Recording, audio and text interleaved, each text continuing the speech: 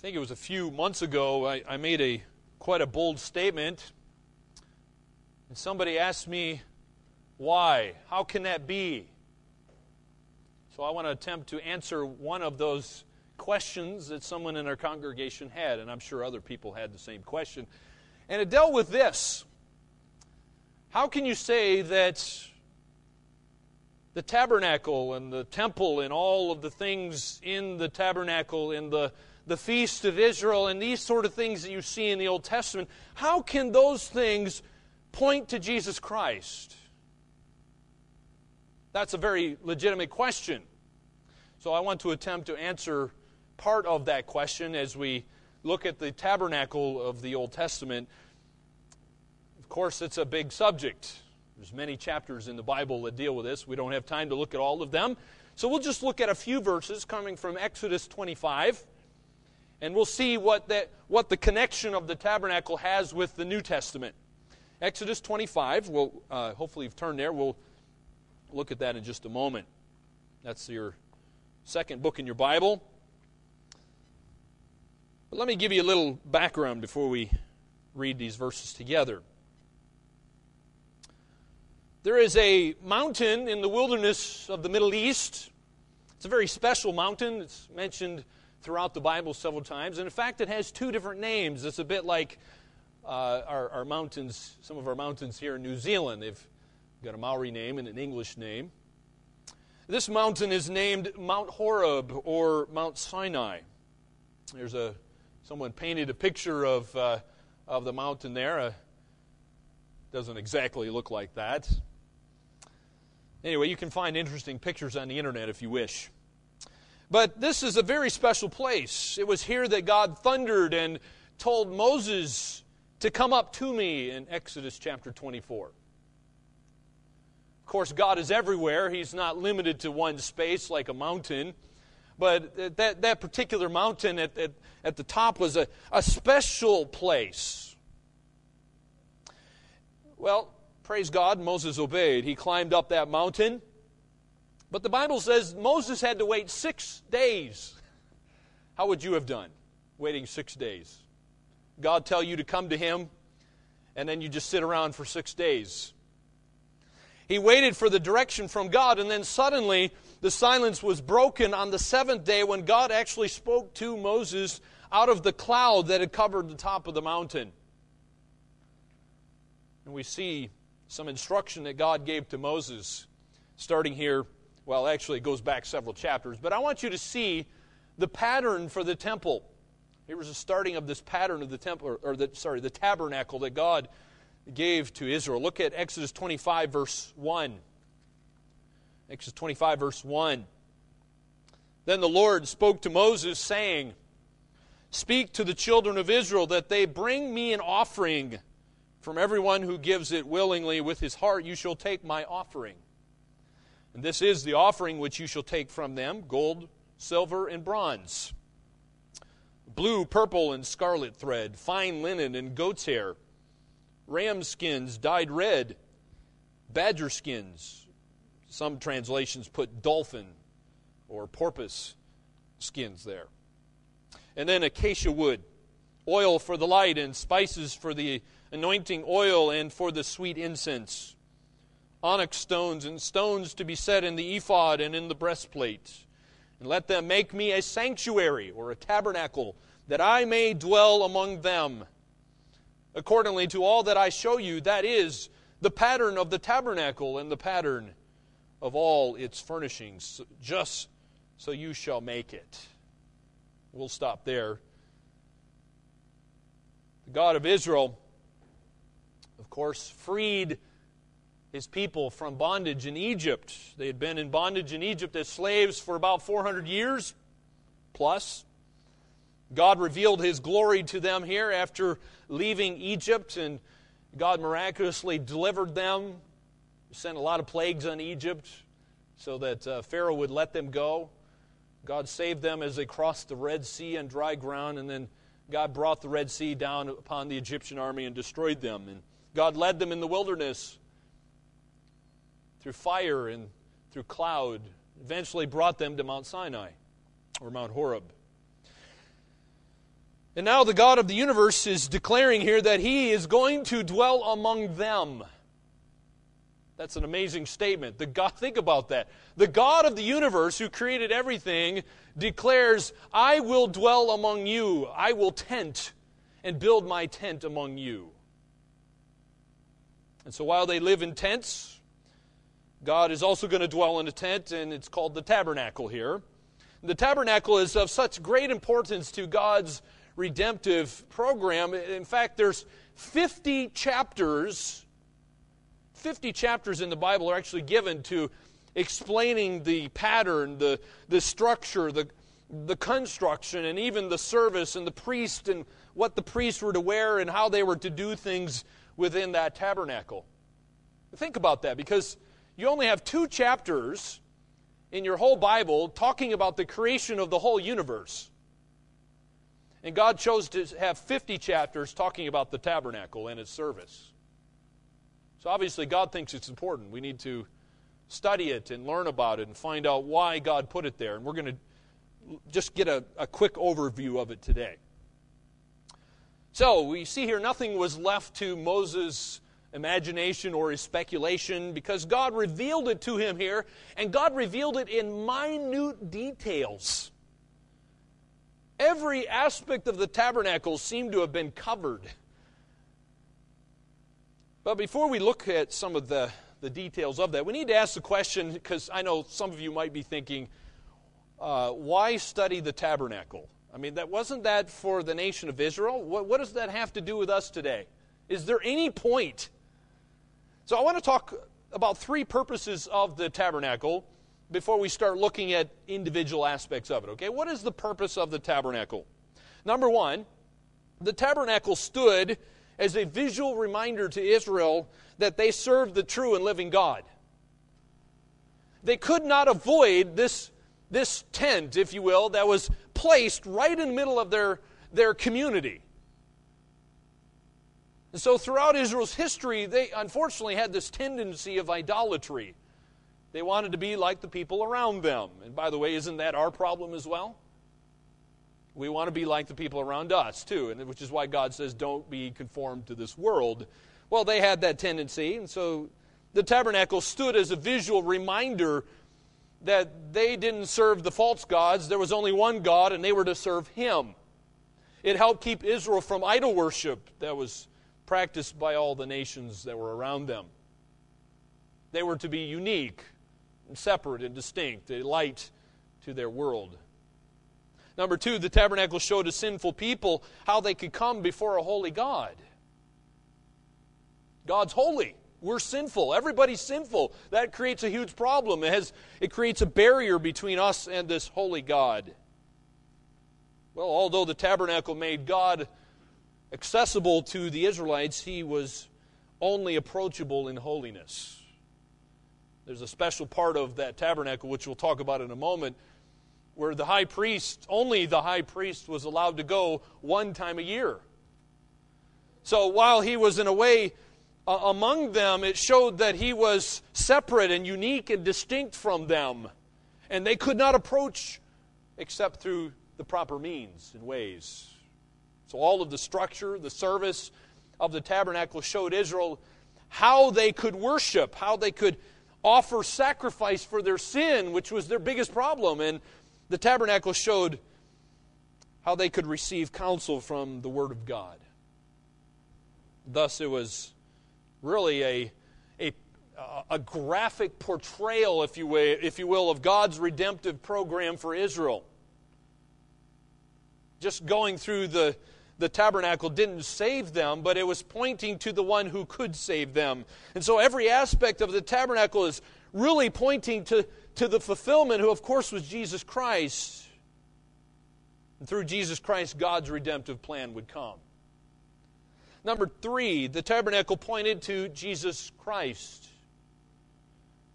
Now, I don't know probably not all of the Israelites understood what they were doing and why it was there and why go through all these things. Most likely, many of them didn't understand, but surely some did. They understood that these were pointing to Jesus Christ.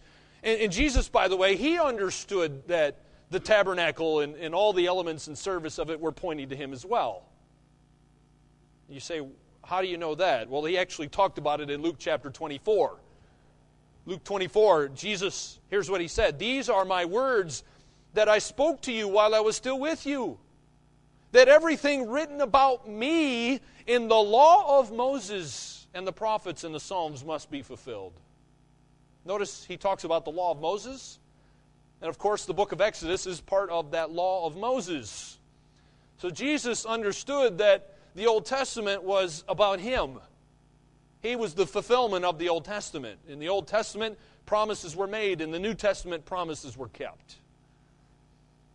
So the tabernacle pointed to Jesus Christ.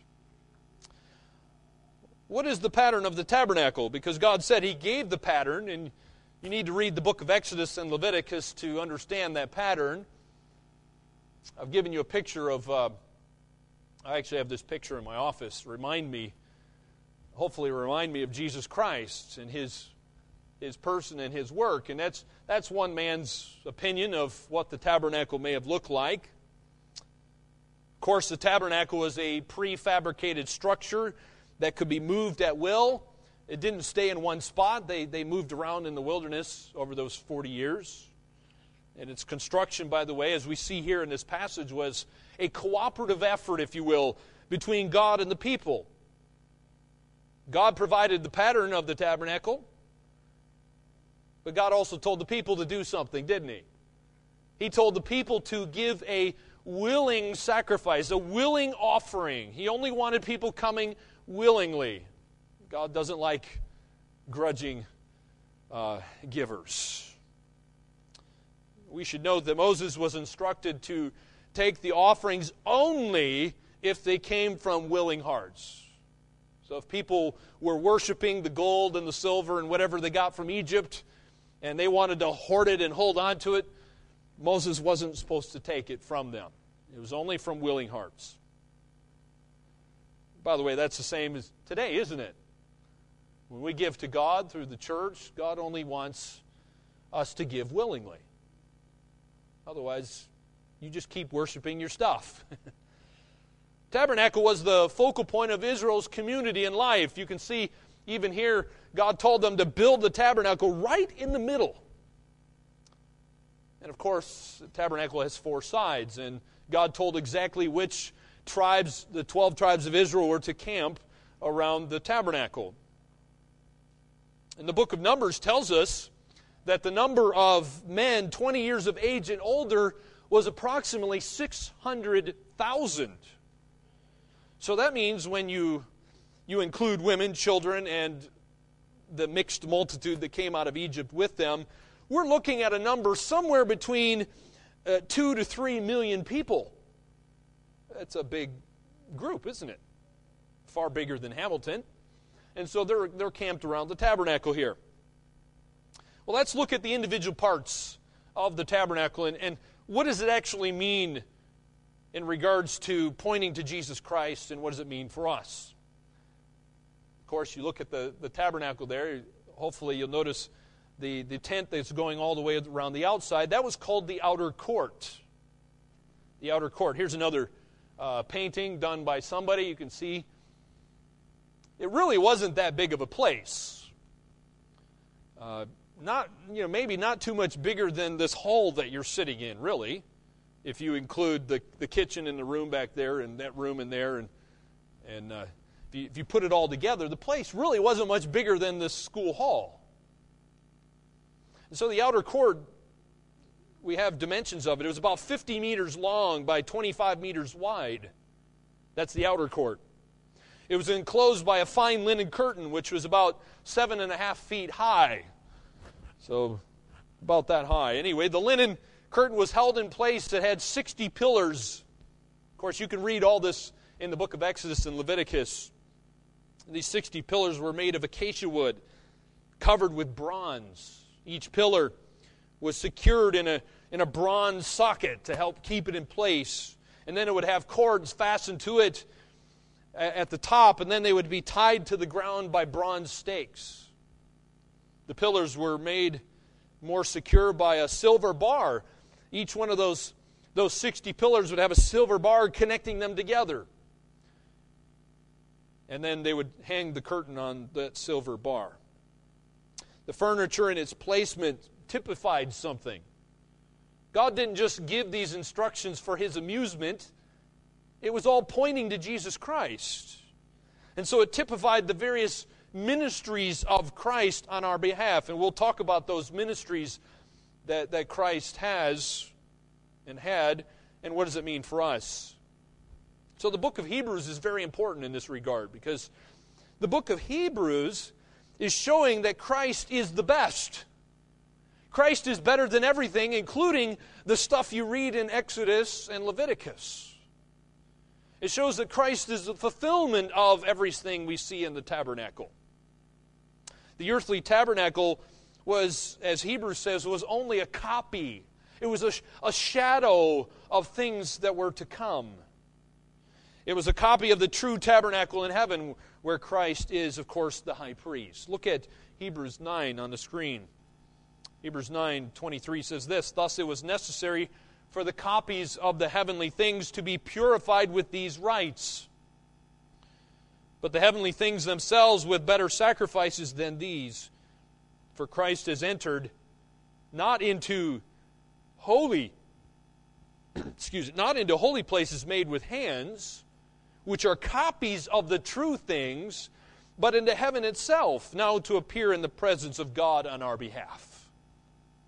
So Hebrews talks about the tabernacle. It was a copy. It was a lesser copy of the real thing. So we've looked at the outer court. Let's take a look at some of the pieces of furniture that were inside that outer court. And the first piece is the bronze altar. There's someone's painting of the bronze altar.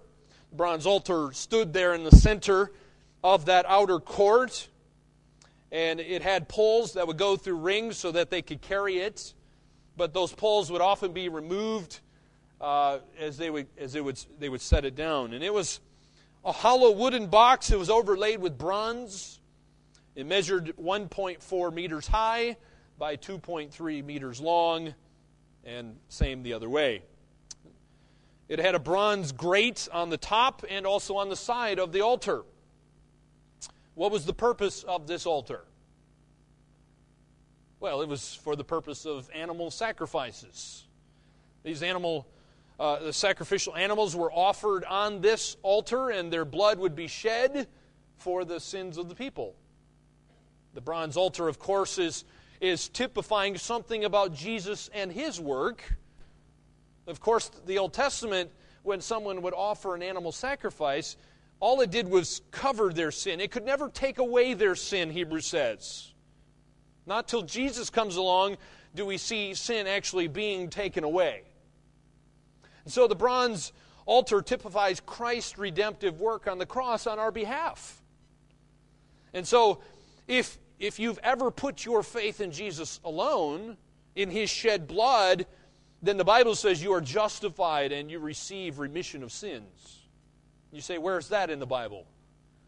You find its fulfillment in Romans 3. Romans 3:24 says that we are justified by His grace as a gift through the redemption that is in Christ Jesus, whom God put forward as a propitiation or a wrath absorber by His blood, to be received by faith. This was to show God's righteousness, because in His divine forbearance He had passed over former sins. By the way, let me point out to you that just as it was impossible for the Israelites to come into God's presence without the sacrificing of blood and the killing of an innocent animal on that altar, so it is impossible today for us to also come into God's presence without the shedding of blood. Of course, Jesus Christ shed His blood. He was the Lamb of God who takes away the sin of the world. So you have no hope of walking into God's presence and communing with Him without Jesus Christ. There was another piece of furniture in that outer court. It was the bronze basin. Some Bibles, translations call it the laver. There's another painting of it. The bronze basin stood in the outer courtyard there between the altar and the tabernacle proper, or the tent. The basin was provided, by the way, only for the priest. They had to wash their hands before entering the tabernacle. You can imagine they looked pretty disgusting. They smelled pretty bad.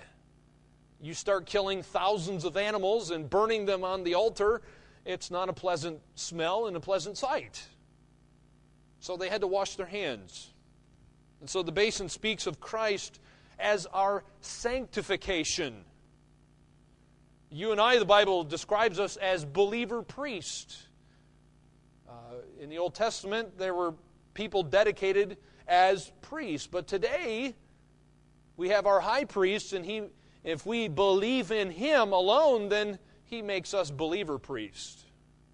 And so we're reminded that Christ has sanctified us for his service, and he, by the way, is continuing to sanctify us by cleansing us from the daily defilement of sin. Sanctification, you say, what's that? Sanctification is where you are being set apart from sin unto God. It's a process. You realize you're not made perfect when you put your faith in Christ. Maybe that's not a revelation to some of you, but to some people it is, believe it or not. Because most of us understand we're still sinners, right? There's a difference between being justified and being sanctified. You were justified at the moment of sanctification, but you are being sanctified throughout your Christian life. And so Jesus Christ also fulfills that ministry. Ephesians 5 talks about this. Here's what it says, Ephesians 5:26. Christ, it says, might sanctify the church, having cleansed her by the washing of water with the word. How are you sanctified? It's through Christ, through the word. Next piece of furniture, actually this isn't a piece of furniture, it's actually the next major portion of the tabernacle is the tabernacle proper, or is sometimes called the tent. Again, you see, this is in my ESV study Bible, beautiful cutaway drawing there of the tabernacle proper, or the tent. Normally it would cover all sides, but they've cut away part of it there so you can actually see into the two parts of the tabernacle proper. Well, this entire tabernacle tent was only 5 meters wide by 14 meters long, so it was even smaller than this room that you're in at the moment. It wasn't really that big of a place. And by the way, it was also 5 meters high.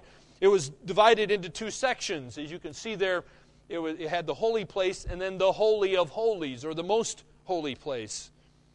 It was a wooden skeletal structure overlaid with gold. Had no solid roof or front wall. There were 5 wooden bars that were overlaid with gold that actually passed through the rings. And then the frame would be attached to that. So that's the tabernacle proper. Now, I want you to see the two different compartments and what furniture God put in those compartments. The biggest part of that is where the priest would first enter, and that was called the holy place. Again, you see a picture here. Someone's graphic art of the holy place. The whole structure had 4 coverings, as we read about in Exodus 25 here. First of all, there was an inner lining that was embroidered. It was fine twined linen. It must have been beautiful. Then number 2, then over that would go a woven goat hair covering over that linen. And then the third one mentioned here was a ram skin that was dyed red. And then the last one was a waterproof skin, maybe from, depends on how you want to translate this, maybe from the porpoise or from something else. And then that was placed on the top so that the rainwater couldn't get through. So the holy place was entered through a hanging that they actually called a door. It was like a curtain. And there were 3 pieces of furniture in that holy place. And all three of these pieces of furniture we'll look at in a moment, but all three of them typify a particular ministry of Christ, and particularly it has to do with fellowship with Jesus Christ, because when you trust in Jesus Christ's sacrifice for sin, the Bible says you become a believer, you become a Christian. And so the next stage, if you will, is then we now fellowship with Jesus Christ. We're able to commune with Him because of His finished work for us. He was the sacrifice on the altar. And so now we come into the special place called the holy place. And there's three pieces of furniture. Let's look at each one of them. Number one, the table of showbread. I'm not exactly sure what it looked like. As I was looking for pictures and studying this, there were different ideas of what it looked like. Here's one opinion. Of course, it was a table, and the reason it was called the table of showbread is because it was showing the bread. It stood on the right side of the holy place, and there was always to be 12 loaves of bread on the table. These 12 loaves of bread on the table were a meal offering, and of course they were also representing the 12 tribes of Israel. And the showbread typified Jesus Christ. Jesus Christ, the Bible says, came down from heaven. The Bible says that all who partake of Him have eternal life. Jesus even said He is the bread of life. And as the bread of life, He sustains every believer who feeds on Him. Now, we don't literally eat His flesh, like some religions believe. Jesus said this in John 6:51. It's on the screen. I am the living bread that came down from heaven. If anyone eats of this bread, he will live forever. And the bread that I will give for the life of the world is my flesh. You don't eat His flesh. He gave His flesh. And so that bread in the tabernacle there on the table of showbread was representing Jesus Christ, who is the bread of life. And when you eat of Him, you will never, ever hunger again. Well, there was also the golden lampstand. The golden lampstand was on the left side of the holy place. It was a 7-branched golden lampstand. It was also made of pure gold. And it would have been, the Bible says, it would have been hammered out of one piece of solid gold. And resting on a base, there was a center stem coming up. And from that would have 3 branches coming up each side of that, as you can see there. Together, that would have made 7 lamps. It's a significant number. One of God's favorite numbers in the Bible was 7. And the lamp with its branches was modeled on a flowering almond tree. And you say, what's the point? What is the point? Well, it spoke of Christ as the light of the world. And of course, Christ not only said He was the bread of life, He said He is the light of the world, and all who trust in Him are given the light of life. John 8, verse 12 says this, Jesus spoke to them saying, I am the light of the world. Whoever follows me will not walk in darkness, but will have the light of life. So He's the bread of life. He is the light of the world as well. So what are we to do with the light? The Bible actually says we're supposed to do something with Jesus Christ, who is the light. The Bible says we're to hold up the light in this dark world. Why? So that people will look at you and say, oh, aren't you a wonderful person? No, that's not what the Bible says, in case you're wondering. In fact, here's what the Bible says in Matthew 5. These are the words of Jesus. He said, you, that is believers, are the light of the world. A city set on a hill cannot be hidden. Nor do people light a lamp and put it under a basket, but on a stand, and it gives light to all in the house. In the same way, let your light shine before others, so that they may see your good works and give glory to your Father who is in heaven. So, my friend, do you understand the purpose for your existence? It's not about you. So that you would lift up Jesus Christ and they would glorify the Father. There was another piece of furniture in the holy place. It was the altar of incense. Again, you see a picture of the altar of incense. The ESV Study Bible says this about it. It, quote, "The wooden altar overlaid with pure gold was 1 meter by half a meter by half a meter." So it was 1 meter tall by half a meter the other directions. It was transported by means of wooden poles, which were overlaid with gold and inserted through rings attached to the sides of the altar. End quote. So the altar of incense stood there in the holy place with the other furniture. Again, I'll remind you, it has to do with fellowship with Jesus Christ. It was, and by the way, it was also significant that it was placed right in front of the veil to the Holy of Holies, that most holy place. So you think of incense, hopefully you think of nice-smelling smoke, right? That's what you should be thinking of. And so they would put coals of fire on that bronze altar, and then over the coals of fire there would be sweet incense poured daily on that, and that smoke would come up, and it would be that sweet smell. The smoke from the incense curled upward, and the Bible says that incense represents the prayers of God's people. You say, how do you know that? How do you know it represents the prayers of God's people? Look at Revelation 5, verse 8. It says, "And when he had," that's Jesus, "had taken the scroll, the 4 living creatures and the 24 elders fell down before the Lamb, each holding a harp and golden bowls full of incense, which are the prayers of the saints." My friends, you understand the New Testament reveals the incense here as the prayers of the saints. And that's significant that the prayers of the saints would be going up before the Holy of Holies. The altar typified Christ as our high priest. The Bible says Christ as our high priest intercedes for us before the Father's throne. Hebrews 7, verse 25 says, "He is able to save to the uttermost those who draw near to God through him, since he always lives to make intercession for them." Do you understand that even though Jesus is not on this earth, his ministry continues on your behalf, even now, today, and it will tomorrow as well? He intercedes for you. Praise God, because the accuser of the brethren, the devil or Satan, doesn't like you serving God and living for him. And so he is constantly accusing the brethren, but Jesus Christ intercedes for us as our high priest.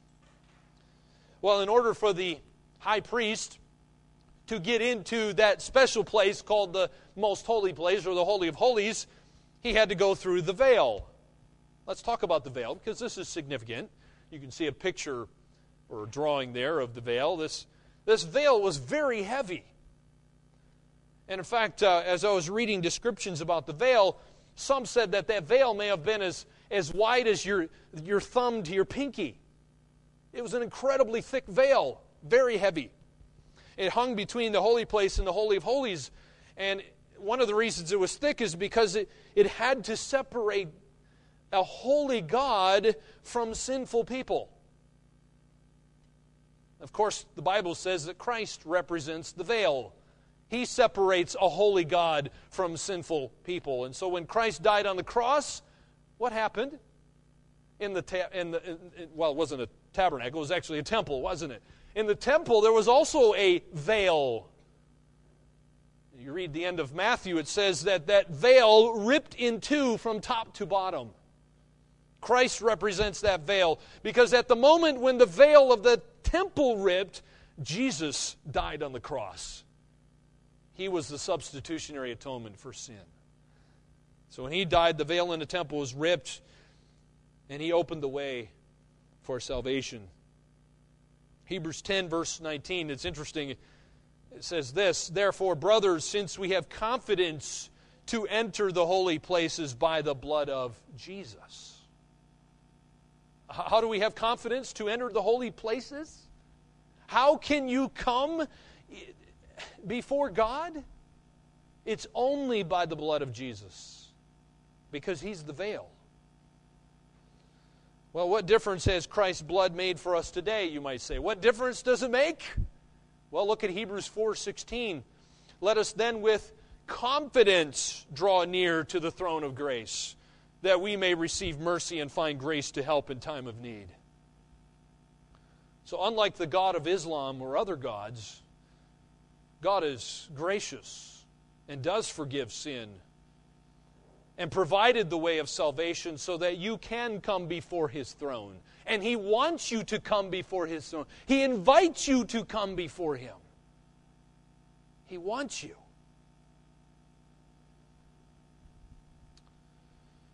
Well, if you were to walk through that veil and go into the next part, that would, of course, be the Holy of Holies. Some call it the most holy place. Again, here's someone's drawing of that. Again, the ESV Study Bible says this, quote, "The most holy place of the tabernacle tent was a 4.6 meter cube." Not a very big place, is it? Only 4.6 meter cube. And it only had one piece of furniture in there containing the Ark of the Covenant. It was here that Yahweh would descend to meet with His people in a cloud theophany, or a divine appearance. As I said, there was only one piece of furniture in there, and that was the Ark of the Covenant. Again, here's one person's idea, or a group of people. I'm not sure where this picture came from, but the Ark of Covenant looked something like that. It had, and it was in the Holy of Holies. It was a rectangular box covered with gold on the inside and the outside. On the top of the ark were two angels. In fact, they were two cherubim, and they faced each other, and they were looking down on the middle part, which was called the mercy seat. And they had outstretched wings over that mercy seat. And it was on the mercy seat that the high priest would come in one time a year, and he would sprinkle blood on the Day of Atonement. Why did he do that? Why did he sprinkle blood on that mercy seat? This act enabled God to cover their sin. And by the way, it was only the high priest who was allowed to go in there. And only that high priest could go in, and only one time a year could he do it. And it was only on the Day of Atonement. And so while the high priest was inside, the people were outside eagerly awaiting to see if God would accept the sacrifice. If he walked out alive, that means God accepted the sacrifice. But if he died, then they had to pull him out with a rope. When he walked in, he would tie a rope around his ankle, because if God killed him, they had to get him out of there somehow. So they eagerly awaited to know, is God going to accept their sacrifice? Of course, if he appeared, that means the blood was accepted. And for one more year, their sins were covered. Is there a connection to Christ, you say? Of course there's a connection to Christ. Christ is the great high priest. By the way, not only is he the high priest, he's the Lamb of God who gets sacrificed in the outer court. He is the one who sanctifies. He is the one who is the high priest, and he is the one who shed his blood for us. So he's the high priest who offered his blood to put away sin. Hebrews talks about this as well. Hebrews 7 says, "But he holds his priesthood permanently, because he continues forever. Consequently, he is able to save to the uttermost those who draw near to God through him, since he always lives to make intercession for them." Christ's work continues today. He intercedes for us. So not only is Christ our high priest, the Bible says he's also our propitiation. Now that's a big $10 word. What does it mean, though? It means he's our wrath absorber. God hates sin. God doesn't overlook sin. God must punish sin, so that creates a huge problem for you and for me, because we're sinners. The good news is that God took away our sin through Jesus. Jesus was the wrath absorber. He was the propitiation. He took your sin. And so if you put your faith in Jesus by faith alone, then you don't get the wrath that Christ received. Do you see how it works? God doesn't overlook sin. Somebody has to receive his wrath. And so if Jesus takes it, then you don't get it.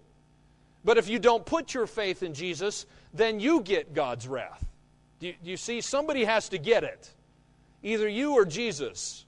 And so the issue is, who do you put your faith in? Of course, the New Testament talks about this. Romans 3:25 shows that Jesus is the wrath absorber. It says this, whom God put forward as a propitiation by his blood, to be received by faith. And by the way, it's only by faith, it's not by works. Anyway, Romans 3 goes on to say this was to show God's righteousness, because in his divine forbearance he had passed over former sins.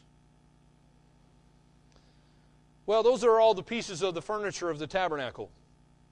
We looked at the outer court. We've looked at the tabernacle itself, the proper tent, the two parts of it, all the furniture in the outer court, holy place, and even the Ark of the Covenant itself. So what is the point of the tabernacle? Lest you miss the whole point, I don't want you to miss the point.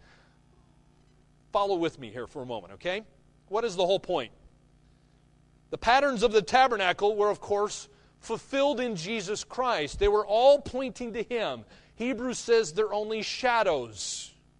They're copies of the things that were to come. Jesus fulfilled the copy and the patterns. How did He do that? Well, the Bible says He has justified us by His blood. Justification means He declares us innocent. Jesus took your sin, and then He gives you His righteousness. That's justification. He's justified us by His blood, cleanses and feeds us through His word. He lights the path before us, and then He intercedes for us.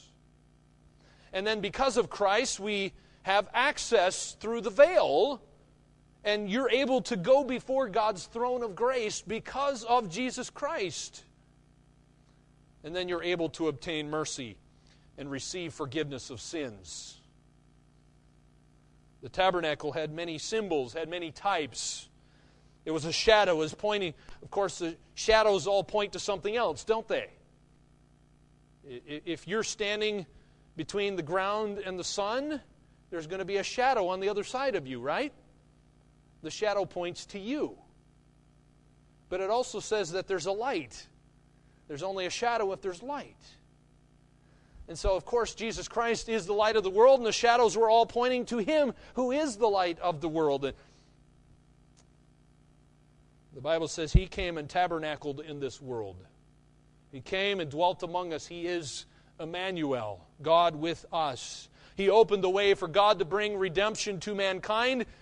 And I want you to see how the writer of Hebrews kind of sums this up for us as we think about the tabernacle. This is a good summation for us. Hebrews 9, verse 11. But when Christ appeared as a high priest of the good things that have come, then through the greater and more perfect tent, notice the word tent, referring to the tabernacle. But in this case, it's not made with hands, that is, not of this creation. He, that's Jesus, entered once for all into the holy places, not by means of the blood of goats and calves, but by means of His own blood, thus securing an eternal redemption. That's what He accomplished for you and for me. It's eternal redemption. And by the way, redemption is another big theological word. It just simply means that He bought us from the slave market of sin. We were in bondage to sin before salvation. We were without hope. And so Jesus buys us from the slave market of sin. That's what redemption is. He frees us from sin. Well, there is a connection. I want to talk about another connection here. Well, does the tabernacle actually have a New Testament connection other than Hebrews? And it does. The tabernacle actually prefigured the church. It's not the same as the church, but it prefigured the church. And by church, I just mean I'm referring to Christians or believers who have put their faith in only Christ. Now, I want you to see what the Apostle Paul stated in the book of Ephesians. I want you to see the connection here between the tabernacle or the temple and the church. Look what the Apostle Paul said in Ephesians 2. So then you, he's talking about the church there, So then you, the church, are no longer strangers and aliens, but you are fellow citizens with the saints and members of the household of God, built on the foundation of the apostles and prophets, Christ Jesus himself being the cornerstone, in whom the whole structure, being joined together, grows into a holy temple in the Lord. In him, that's Jesus, you, the church, I've inserted those words, you, the church, also are being built together into a dwelling place for God by the Spirit. You see the connection there. It's interesting, the word temple or tabernacle, the same sort of idea, is an inner sanctuary. The Holy of Holies, if you will, was the inner sanctuary of the temple and the tabernacle. And today the Bible says God doesn't dwell in some physical structure. He hasn't told us to build tabernacles and temples today, because He doesn't dwell in those kind of structures today. But He dwells in a spiritual body, and He calls it the church. Interestingly enough, church means called out ones. And so just as the temple and the tabernacle were places that were holy, to be set apart for God's service, so likewise, guess what? The church also should be holy, distinct, separate, unique, and consecrated for God's service. You say, I don't see how this has to do with me. What does it have to do with you? Well, my friend, guess what? Individual believers and Christians make up the church. Church is not a building. Church is not bricks and mortar. A church is made of individual Christians who actually have a relationship and fellowship with Jesus Christ. And so nowadays, God dwells in each believer, and the Bible says He does that through the Holy Spirit. The Holy Spirit now comes within us and dwells within us, and we are now, you know what Corinthians calls us? Corinthians now calls us a temple. By the way, that was plural in Corinthians, referring to the church that is now the temple of the Holy Spirit. This is a tremendous privilege, isn't it? If you don't fully understand this tremendous privilege, may I suggest to you, you need to make a concerted effort to study the epistles in your New Testament to find out just how important the church is to Jesus Christ. And what does that mean in your everyday living? Jesus Christ loves the church. The Bible says He died for the church. He gave His life for the church. And it is the only institution that will live for all eternity. Your relationship with your wife or your husband will die when you die. Government will die. Families will die, but the church will live on. And so it's a tremendous privilege, and this privilege should cause us to live a certain way then, shouldn't it? If you understand the significance of being a temple and that you have the Holy Spirit residing within you, well then guess what? Ephesians goes on to say in chapter 4, do not grieve the Holy Spirit of God. As His temple, then, He cares how you and I live. He cares about obeying the commands of Jesus. Your life is to glorify the Father in heaven, not you. You're not here for yourself. You're here for God. And that's one reason why Corinthians goes on to say that your body is the temple of the Holy Spirit. It's not yours. You're to glorify God with it. So my friend, how are you doing? How are you doing? Do you understand that everything in the Old Testament, in regards to the temple and the tabernacle and the feast of Israel and these sort of things, were all pointing to Jesus Christ? Do you see Jesus? Do you know Him?